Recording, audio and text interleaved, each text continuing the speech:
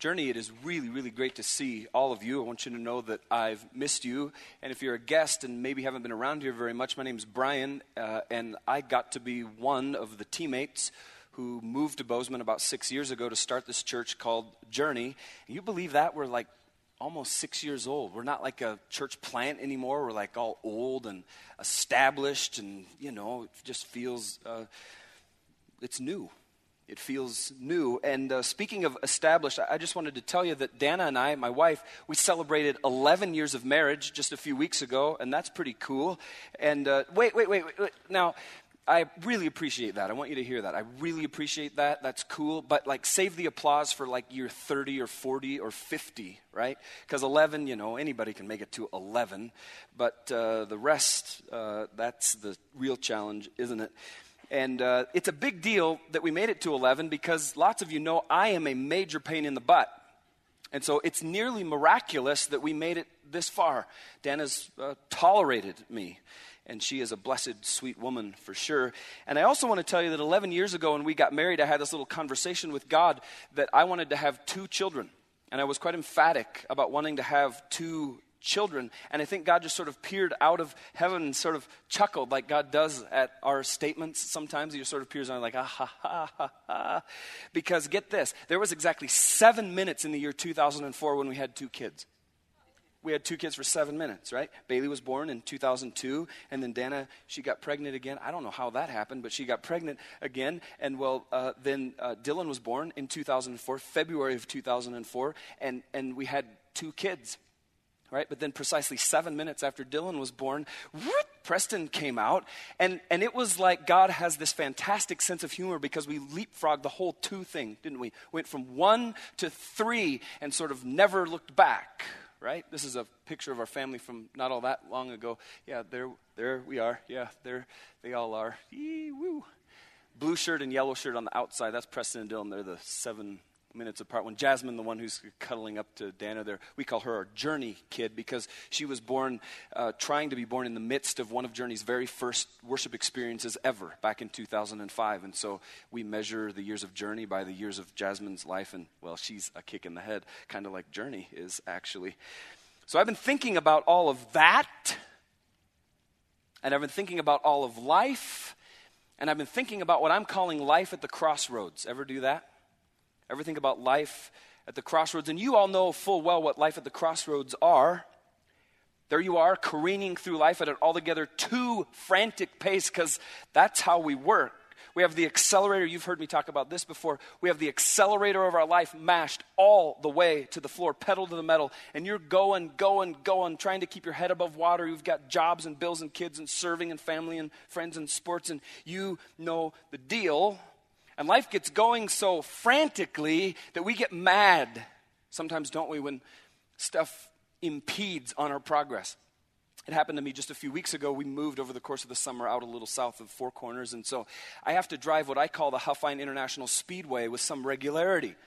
Right? There it is. 5 lanes, 2 lanes of traffic with a center turn lane. And I set my cruise control at 60 on Huffine. I know the speed limit is 55, but I am a good steward of God's time. And so I set my cruise control at 60. Amen to the stewardship. Yes. Right? Though sometimes my good stewardship helps me meet Journey Church parishioners who drive highway patrol cars. And one time, a real nice guy came up to the window on the passenger side of my pickup and said, "Hello, Pastor." I was like, oh, jeez. That was our first meeting, the very first time I ever met him. And he went gently, very, very gently on me. So one day a few weeks ago, I was driving down Huffine, and I've got the cruise control set at 60. I'm in the slow lane because the slow lane, the right lane, that's for driving. The left lane, that's for passing. A lot of you Montanans, you don't know this, right? But the left lane is for passing, right lane is for driving, okay? But lots of people, they just are like, yeah, look at this, there's wide open space in the left lane. No. So there I am obeying the law in the right lane. And I see a car up ahead of me, kind of these businesses along Huffine there. I see this car that is contemplating, the driver is contemplating turning out in front of me. And I'm like, and I'm a couple hundred feet from where this car is about to turn out in front of me. I'm like, no, you're not going to really do, oh, you are really going to do that. I'm not going to tell you what kind of car I drive because it'll be embarrassing to me, but I drive a very large car, suffice it to say. And so I've got kids in the car, and I kind of have to almost lock up the car to keep from ramming into this rather little car that pulled out right in front of me. And I was going 60, mind you. And I thought, like, well, maybe this person is really just going to get on the gas and it'll barely slow me down. No. 31, 32, these are miles per hour. 33, 34. And so I'm having to lock up the car that I'm driving, and then this person is just oblivious that they just turned out to what is almost an interstate. They're talking on the phone, just driving along.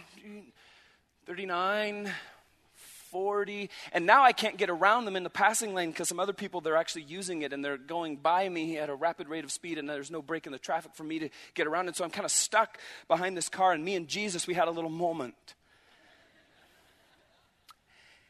And suffice it to say that Jesus did not win the conversation, because in the middle of the steering wheel there's a very large button, and I just laid my hand hard on it. It's the horn.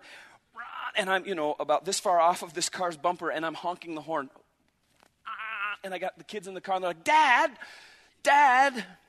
42, 43, person just talking on the phone, 44, and I'm still honking, mind you. And the kids are like, Dad, stop. You're like, oh, I'm holding the horn. And, 48.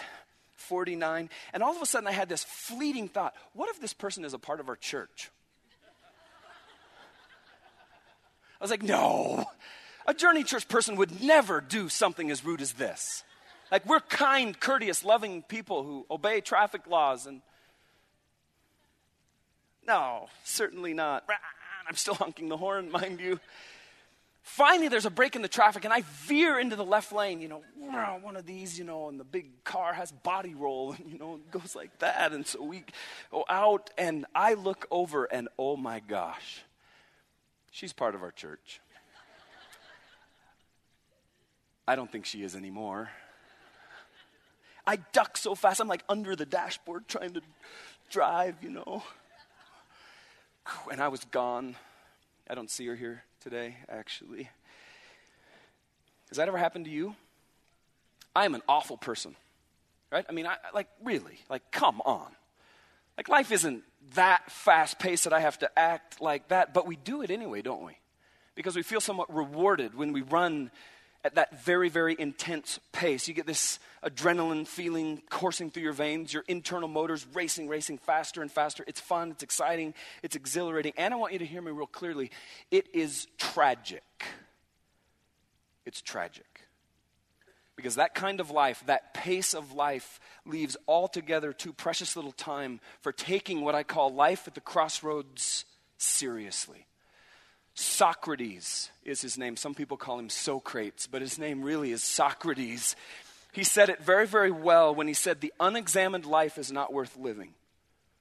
The unexamined life is not worth living. And he's right.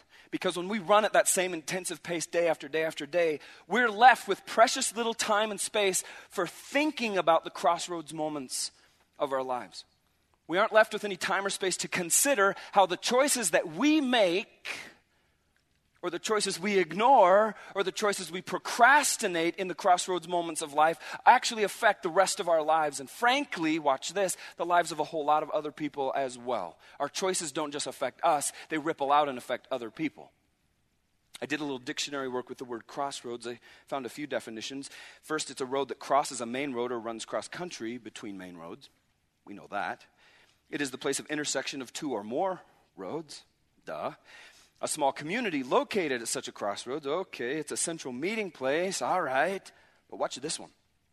A crucial point, especially where a decision must be made. A crucial point, especially where a decision must be made. That's the one, isn't it? So we're careening through life, we're trying to keep our heads above water, and we come to these points, and they aren't just minor points, they're absolutely critical points, especially where a decision must be made. Crossroads, and you've got one going right now, don't you? You've got one going right now. We all do. We all face them. And those crossroads, they can set the course of the rest of our lives. No pressure. No pressure. But they set the course for the rest of our lives. But they also set the course of other people's lives. Because the choices, get this, that we make in the crossroads moments of life decide some things for some other people as well. It is not just about you. As I've been reflecting on these crossroads moments, I've been stirring on them through the grid of what probably is a familiar passage of Scripture to you. Mark chapter 10, starting in verse 17. You can turn there if you've got a Bible. Mark 10, starting in verse 17. Let me read this to you. As Jesus was starting out on his way to Jerusalem, a man came running up to him, knelt down and asked, "Good teacher, what must I do to inherit eternal life?" "Why do you call me good?" Jesus asked. "Only God is truly good. But to answer your question, you know the commandments. You must not murder, you must not commit adultery, you must not steal, you must not testify falsely, you must not cheat anyone, honor your father and mother." "Teacher," the man replied, "I've obeyed all these commandments since I was young." Looking at the man, Jesus felt genuine love for him. "There is still one thing you haven't done," he told him. "Go and sell all your possessions and give the money to the poor, and you will have treasure in heaven. Then come follow me." At this, the man's face fell, and he went away sad, for he had many possessions. And this is a great narrative, isn't it? And it is also a terrible narrative. And I'm hoping, I'm praying that God would actually use this text from his word to shape the way we approach, the way we think about, and the way that we all consider the crossroads moments in our lives and how our choices affect others as much as they affect us. Because here's the thing. God has invited every last one of us to get on board with his redemptive movement right here on planet Earth.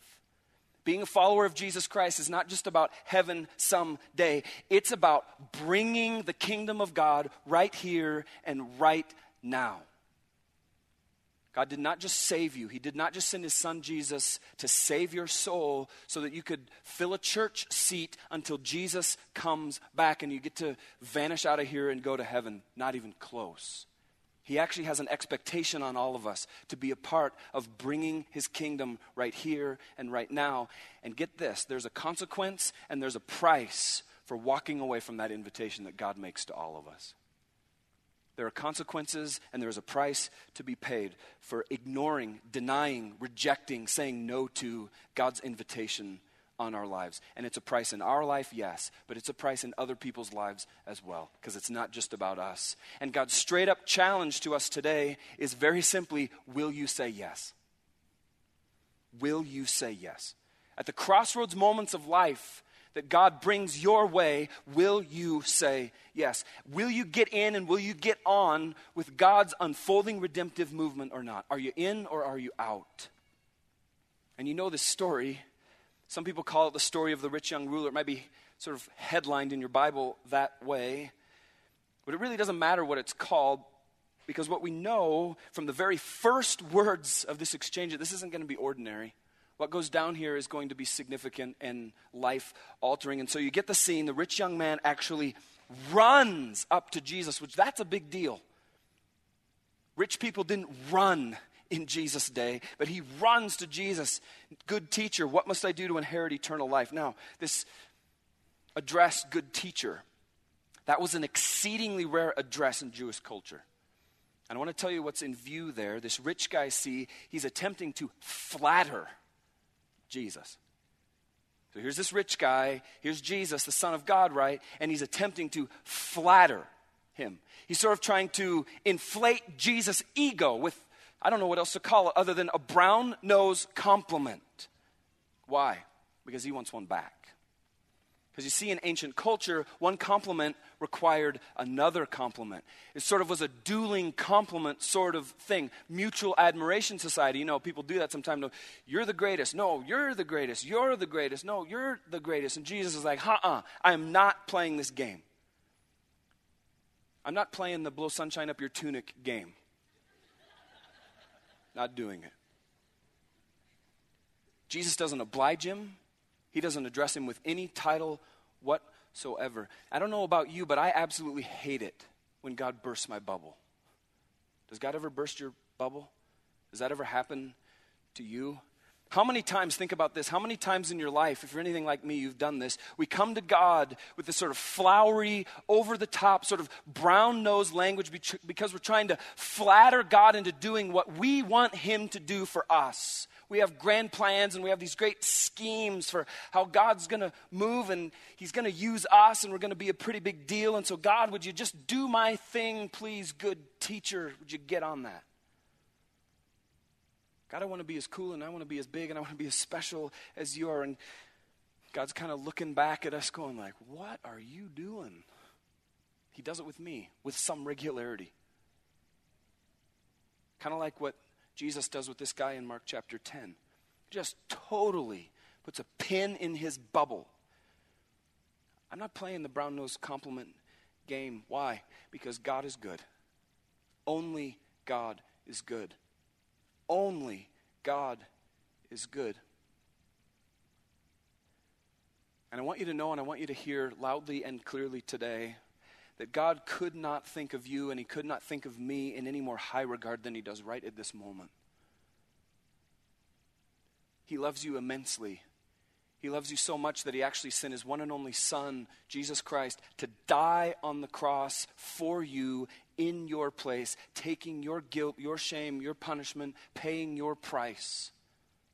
He did that for you because he loves you.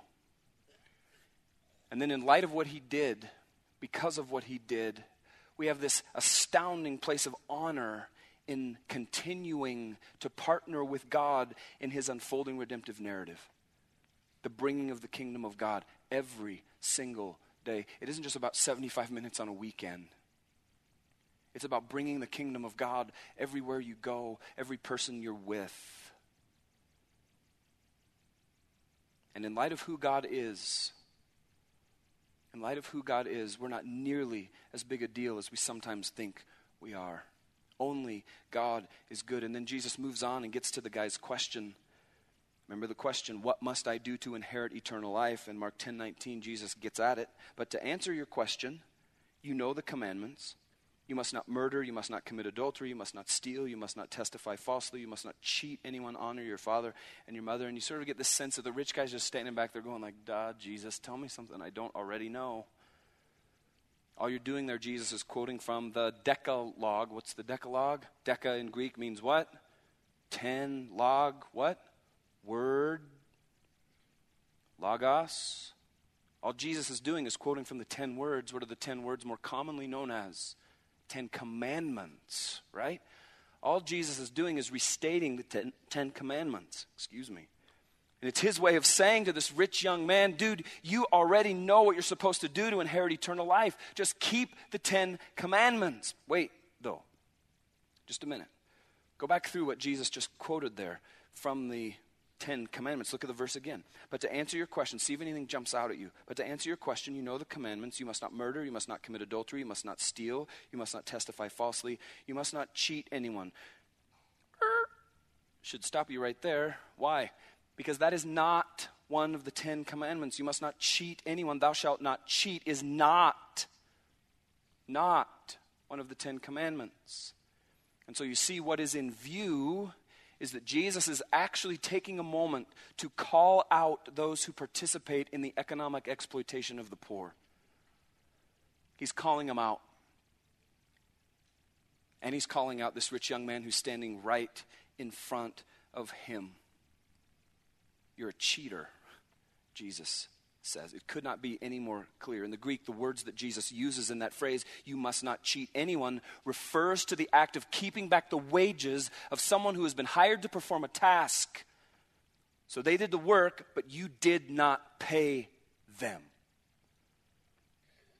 And Jesus is getting real personal with this rich dude because inherent in Jesus' words is this accusation that this guy, this rich guy, had cheated his way to every single thing that he had. Sure, Jesus says, you haven't murdered anyone, you might not have slept around, you might not have stolen in the strictest sense of the word, you might not have lied, you might have honored your father and your mother, but you have cheated your way to the wealth that you have, and you did it by exploiting the poor, and I am not okay with that, Jesus says. That is not okay. And the rich dude's standing there so arrogant that he misses the whole point, that Jesus is actually talking to him. But it's the very same point Jesus has been making since the very start of the conversation when he says, look, dude, only God is good. And the rich guy misses it again. So let me back up just so we're on the same page. Rich guy runs to Jesus, asks how he can inherit eternal life. Jesus says, look, who you calling good? Only God's good. To your question, though, keep the commandments. You know the deal. Don't murder, don't commit adultery, don't steal, don't testify falsely. Don't cheat anyone, cheater. Honor your parents. And you sort of get this sense that the rich guy is standing there kind of rolling his eyes as Jesus is talking to him. Look at how he answers him in verse 20. Teacher, the man replied, I've obeyed all these commandments since I was young. And Jesus is going, no, you have not. You haven't. No one but God is good. No one, not even you, has kept all these commandments. And the guy's going, well, I'm good. I have too kept all those commandments. I got a checklist and a report card right here. I've given myself all A's. Want to see? And there's something very, very subtle that this guy's doing. He's actually inserting himself into some incredibly elite company by telling Jesus that he has lived perfectly under the law. Let me explain that. The Talmud is the Jews' sort of guiding document that explains what the scriptures mean and how to interpret and apply all of the laws. It is not easy reading. Someone was asking me the other day, hey, I saw this book called the Talmud at the bookstore and I wondered if I should get it. And I was like, well, sure, if you want to drive yourself crazy, help yourself with that. This is not at all easy reading. They say that the Talmud actually reminds you, check this out, of someone else's notes taken from a college lecture that you never went to. How many of you know exactly what I'm talking about there? Raise your hand. Yeah, see all of you. It's like, what, the second week of school or something like that? First week of school, you're already skipping classes, reading someone, I'll get their notes. That's what reading the Talmud is like. But in the Talmud, I'm telling you this to tell you that in those documents, watch this, Abraham, Moses, these are big names, aren't they? Abraham, Moses, and Aaron, they're reported to have kept the whole law. They're reported to have kept the whole law. They kept all 10 words. Abraham, Moses, and Aaron, and this rich guy standing there talking to Jesus very arrogantly, very matter-of-factly, without even breaking a sweat, inserts himself into that very same quite exalted company. I'm good. I'm as good as Abraham, Moses, and Aaron. Put my name right after theirs. Abraham, Moses, Aaron, and Richie Rich, whatever you want to call him. I don't need to be reminded of the law, Jesus. I've got it covered. And some of us, we think that we've got it covered too, don't we? Some of us think that we've got the righteousness thing down. Some of us, we think we're good enough. And we become sometimes just like this rich guy, don't we? We start keeping score and we're like, yeah, I've done that good thing and that good thing and that good thing. I'm going to get some credit for that. And I'm not as bad as so-and-so. We got a name in our head, don't we? Haven't done what they've done, and so I'm going to get some points for that one too. And then, oh yeah, there's that one. I'm going to get some more points for that. And don't you imagine that sometimes in those moments when we're extolling the virtues of our goodness, that Jesus does the very same thing that I imagine he did with this rich guy in Mark 10. You just sort of imagine Jesus in your mind's eye. Imagine Jesus sort of stepping back and sort of shaking his head. You're like, oh man, Brian, you have no idea how much you need me. You just see Jesus doing that, you have no idea, because you're not even close to being good enough. Not even close to being good enough. The scriptures say that our righteousness, our good deeds, they're what? They're like filthy rags in comparison to God's goodness, who God is, like filthy rags. And we hold our filthy rags up to God and go, see God, I'm good enough. And he shakes his head and he goes, oh, you have no idea how much you need me. And we can easily imagine Jesus shaking his head. The scripture gives us this rare glimpse into exactly what Jesus is feeling toward the rich guy in that moment. And it is the precise same sentiment that he is feeling toward you right here, right now, today. And here it is, Mark 10:21, looking at the man. This is so cool. The feelings of Jesus Christ, the Son of God, revealed on the pages of Scripture. The feelings of God. Jesus felt genuine love for him. Jesus felt genuine love for him. And that's exactly how he feels toward you right here, right now, today. He could not feel any more strongly in love with you than he does right now. And it isn't like a fake love. It isn't all saccharine and artificial. It is as real as it gets. It is the love that defines love. He felt it toward the rich guy. As arrogant as he was, as full of himself as he was, and he feels it towards all of us. And then Jesus says this, there's still one thing you haven't done. Go and sell your possessions and give the money to the poor, and you'll have treasure in heaven. Then come follow me. And this right there is this man's crossroads moment. That's it. His crossroads moment. Jesus says, look, I love you, and you're not good enough. I love you. You do not have it all figured out. I love you. There's one thing you haven't done. Go sell it all. Every single last bit of what you have. Give the money away. Then you will have treasure in heaven, and that's the place where we want to have treasure, isn't it? Because down here, thieves break in and steal it, and moths chew through it, and it rusts, and it decays, and blows up in a stock market crash. And, you know, you will have treasure in heaven then. And then come follow me. Whoa. And just like the rich guy, you and I, we have this choice, the very same choice to make at the crossroads moments. Are you in or are you out? Are you going to get in with God? Are you going to be a part of his unfolding redemptive plan by doing something that some people might term radical? Or are you going to be like this rich guy? Look at what he does with Jesus' invitation at the crossroads moment. At this, the man's face fell, verse 22, and he went away what? Sad. For he had a whole bunch of stuff. He had a whole bunch of stuff. Are you going to say yes to Jesus at the crossroads moments? Are you going to say no, Jesus? The price is just too high, like the rich guy did. And we're a lot alike, you and me, us. We're all about the same, aren't we? And we all do this. Jesus invites us to do something to get in with him at the crossroads moment, and we count the cost and we say, no, it's too expensive. We count the cost of doing something radical that Jesus is asking us to do, and we say, no, I can't do it, I won't do it, and then we walk away, and that's a sad moment. And it's sad because you miss out.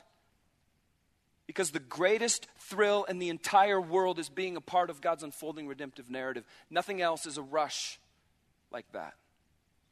Being a part of eternal transformation, forever transformation in the lives of people, nothing even comes close to it. And so when you walk away from that, that's sad. And this man knows that. But can I tell you what I think is really sad? This is just me. I dare say it might be God, but I'm stepping out a little bit to say this. Our no at life's crossroads moment, it's actually incredibly sad in the lives of a whole bunch of other people. Why? Because you see, God is calling you in the crossroads moment to partner with him in his unfolding redemptive narrative. And when you say no, you're making a choice for some other people that God wants to use you to conduit his stuff to. It's expensive for other people too when you say no. Because God wants you to bring his redemption to people. And when you say no, that's sad in their life. And I know I'm messing with theological sensitivities here because all of us go, God is sovereign. And I say that. Yes, God is absolutely and entirely sovereign. And he's going to do what he's going to do. But guess what? He wants to use you. The invitation is to you for the life of someone else. And when you say no, I dare say that creates sadness in other people's lives because they're missing out. They need Jesus, but you won't give him to him because it's too expensive. I don't want to share my faith with my roommate because, well, I don't want to tip my hand that far. What will he or she think of me? I don't want to invite my neighbor to my small group because what if they reject me and they're too expensive? I don't want to pray with my coworker who's unraveling at the seams because that's uncomfortable. No. You saying no is sad for you, absolutely. But think about how incredibly sad it is in the lives of other people whom God wants to use you to influence eternally. Eternally influence. And so can I ask you this question? What redemptive stuff might God want to do through your life and the lives of lots and lots and lots of people if you'll just say yes at the crossroads moment that he's laying at your feet?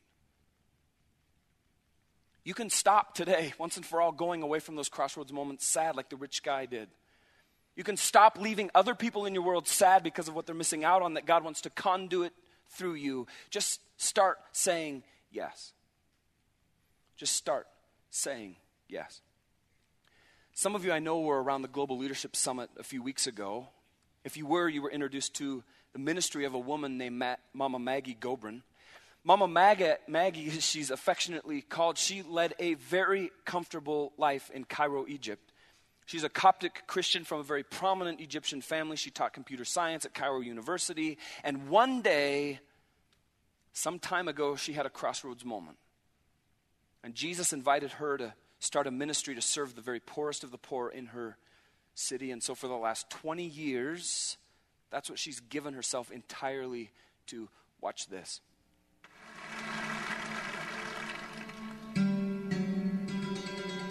Egypt is a country filled with ancient treasures, wonder, and history. It's also a desert, so it's hot. And its capital, Cairo, is densely populated with narrow, crowded streets. Oh, and the country is surrounded by some of the most volatile nations in the Middle East. Then, earlier this year, the government was overthrown amid civil resistance, demonstrations, and violence. To this day, Egypt is governed by their military, and the protests continue. Now, picture an entire group of people who eke out a living by collecting, sorting through, and storing the trash produced by this city of 20 million people.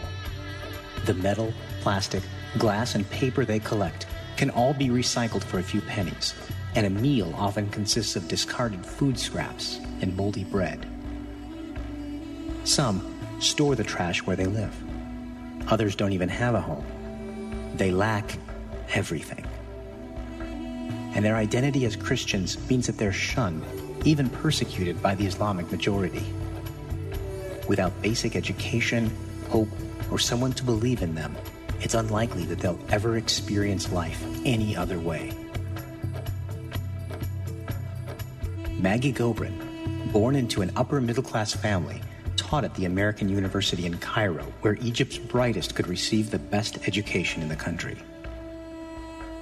But when her aunt, who had spent her life serving the poor, passed away, Maggie felt drawn to help fill the void that was left. The following Christmas, she visited a dump with gifts for the children. There she found them, sleeping amongst and inside the piles of rubbish. Resolving to do something about it, Maggie set up Stephen's Children, named after the first martyr. Their purpose? To seek and to love those at the very bottom of the social scale, the poorest of the poor. Stephen's Children takes a holistic approach to serving families all over Egypt with their spiritual, material, educational, physical, and social needs. They provide emergency relief, whether that's food, medical bills, or critical home repair. They also assist with education and job training. Stephen's Children has over 1,400 staff members, serving over 27,000 families weekly. They operate 80 community education centers, which offer medical clinics and outreach to mothers. Each center hosts a kindergarten where up to 600 children are cared for at any given time. Here, they get food, health checks, clothes, and a Christian education. thousands of children have accepted Jesus as their Lord and Savior as a result of the ministry. Mama Maggie, as she is affectionately known, has been referred to as the Mother Teresa of Cairo, and sources indicate that Mama Maggie has been nominated for the Nobel Peace Prize at least 3 times.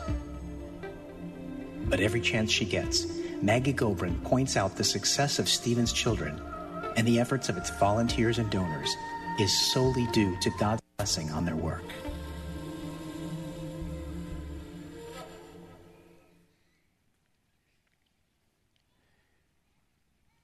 You see the faces of the people who would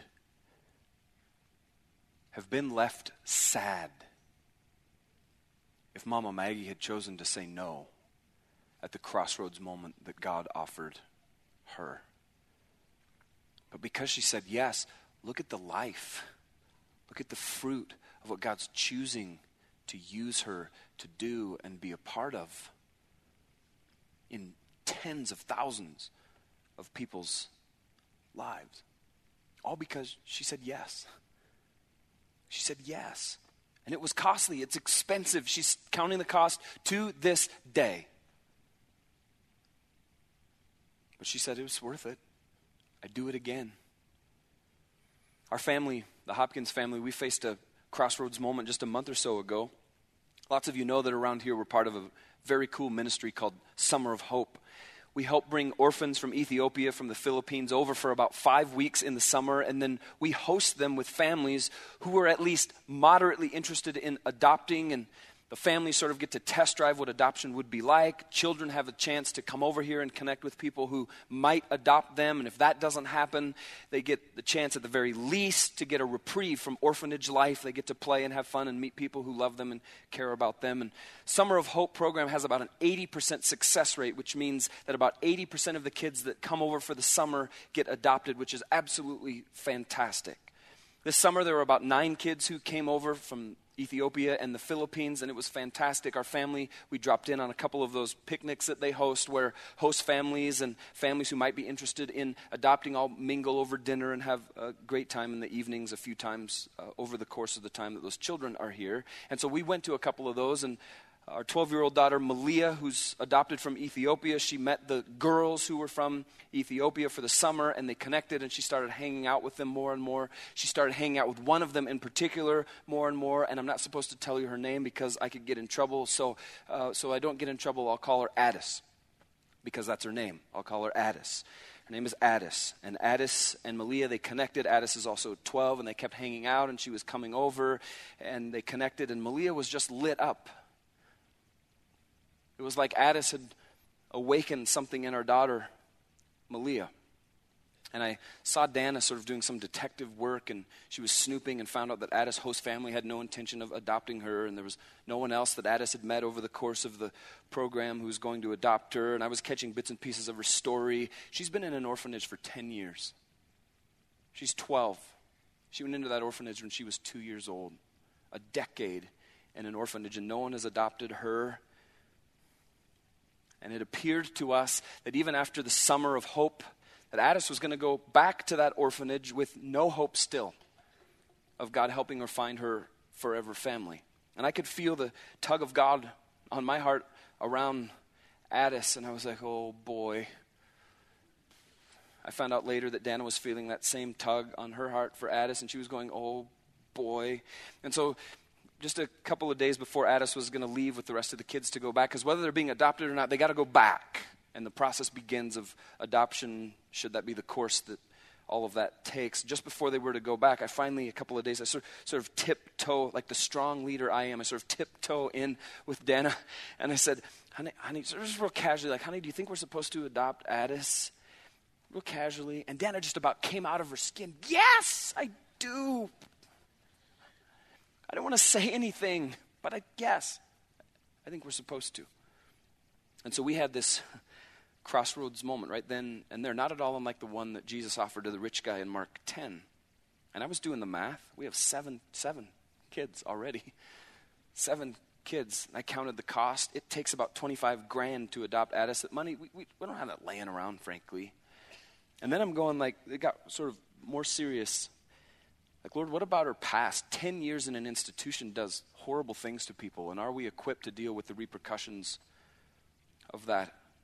Lord, can I be a good dad to the 7 kids we already have, let alone an 8th? And we had this crossroads moment, kind of me and Dana and Jesus and our family, the kids. One night we sort of hosted this family summit around the kitchen table. We asked all the kids what they thought about us adopting this girl I'll call Addis, because that's her name, Addis. And there was sort of this resounding yes from around, yes, we should, yes, we're supposed to. And then a couple of our kids, they did the real quick math, and they're like, Mom, Dad, if we adopt Addis, we'll still have 5 more seats in the van. We should fill it all the way up. Addis plus 5 more. And you laugh.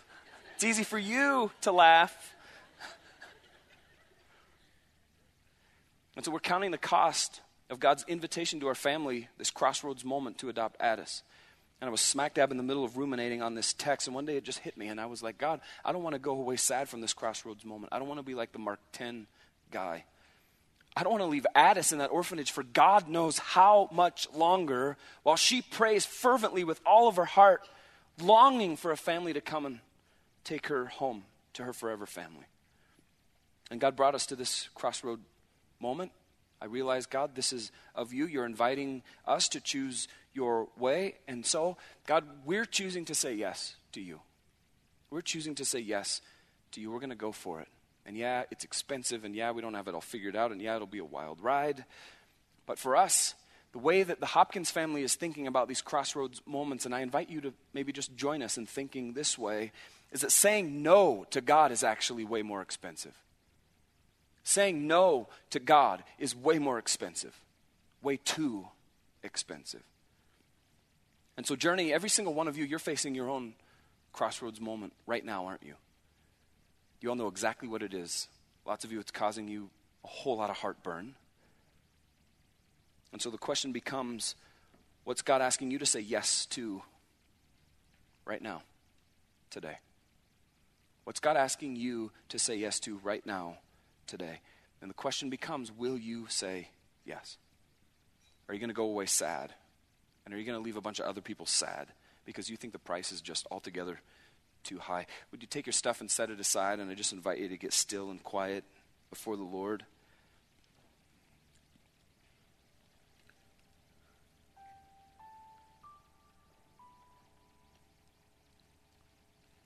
I just invite you to bow your heads and close your eyes. And I just want to speak into this time.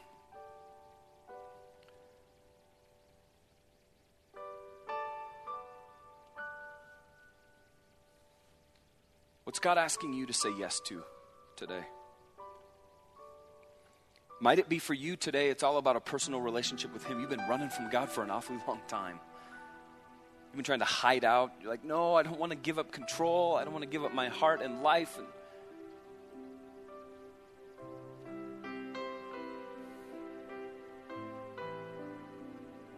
your crossroads moment today might be saying yes to Jesus.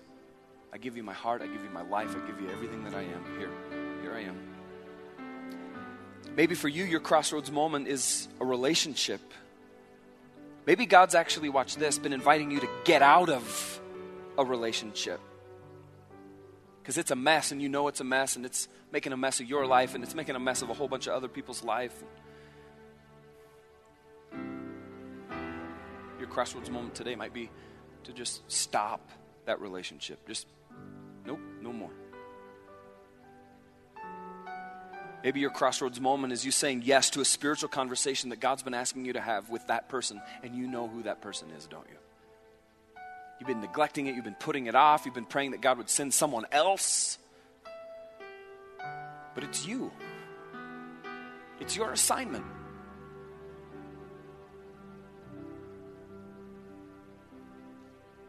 Would you say yes and tell them about what it means to follow Jesus? Tell them about what it means to have a personal, intimate relationship with the God of the universe. Maybe your crossroads moment today is this initiative, this idea that God's put in your heart. He's given it to you, and you've been stuffing it away, and you know that it would change people's eternities. But you've just been pushing it down, trying to squash it because it would mean that you'd have to quit your job and rearrange your whole life, and you might have to move. And no. What if Jesus is asking you to say yes today? Maybe for you, it's about the way that you think about your money. To this point in your life, maybe for you, you've thought that the whole point of the money thing was to accumulate as much as you could before you died. Make the biggest pile that you possibly can of stuff and possessions. What if your crossroads moment is to begin to give that money away for the kingdom of God, for the glory of God? To not hoard it, but to be generous. Maybe for you, it's adoption.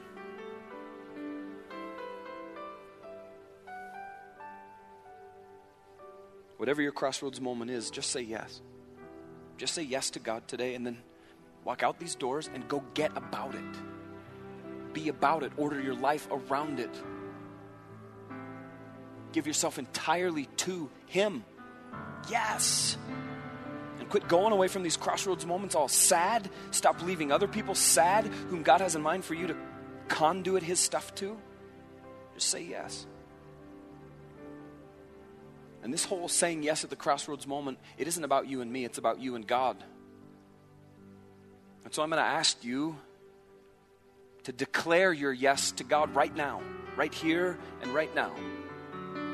If you're saying yes to God in a crossroads moment, I'm just going to invite you to real boldly slip your hand up and just say, I'm saying yes right now. Just slip your hand up and go, yep, I'm saying yes. Yeah, hands all over the room. Way to go. Yes, yes, yes, yes, yes. You're saying yes.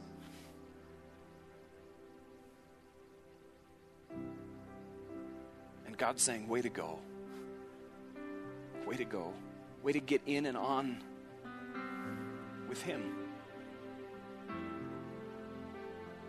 God, I pray for us every single time that we face a crossroads moment that we would say yes to you.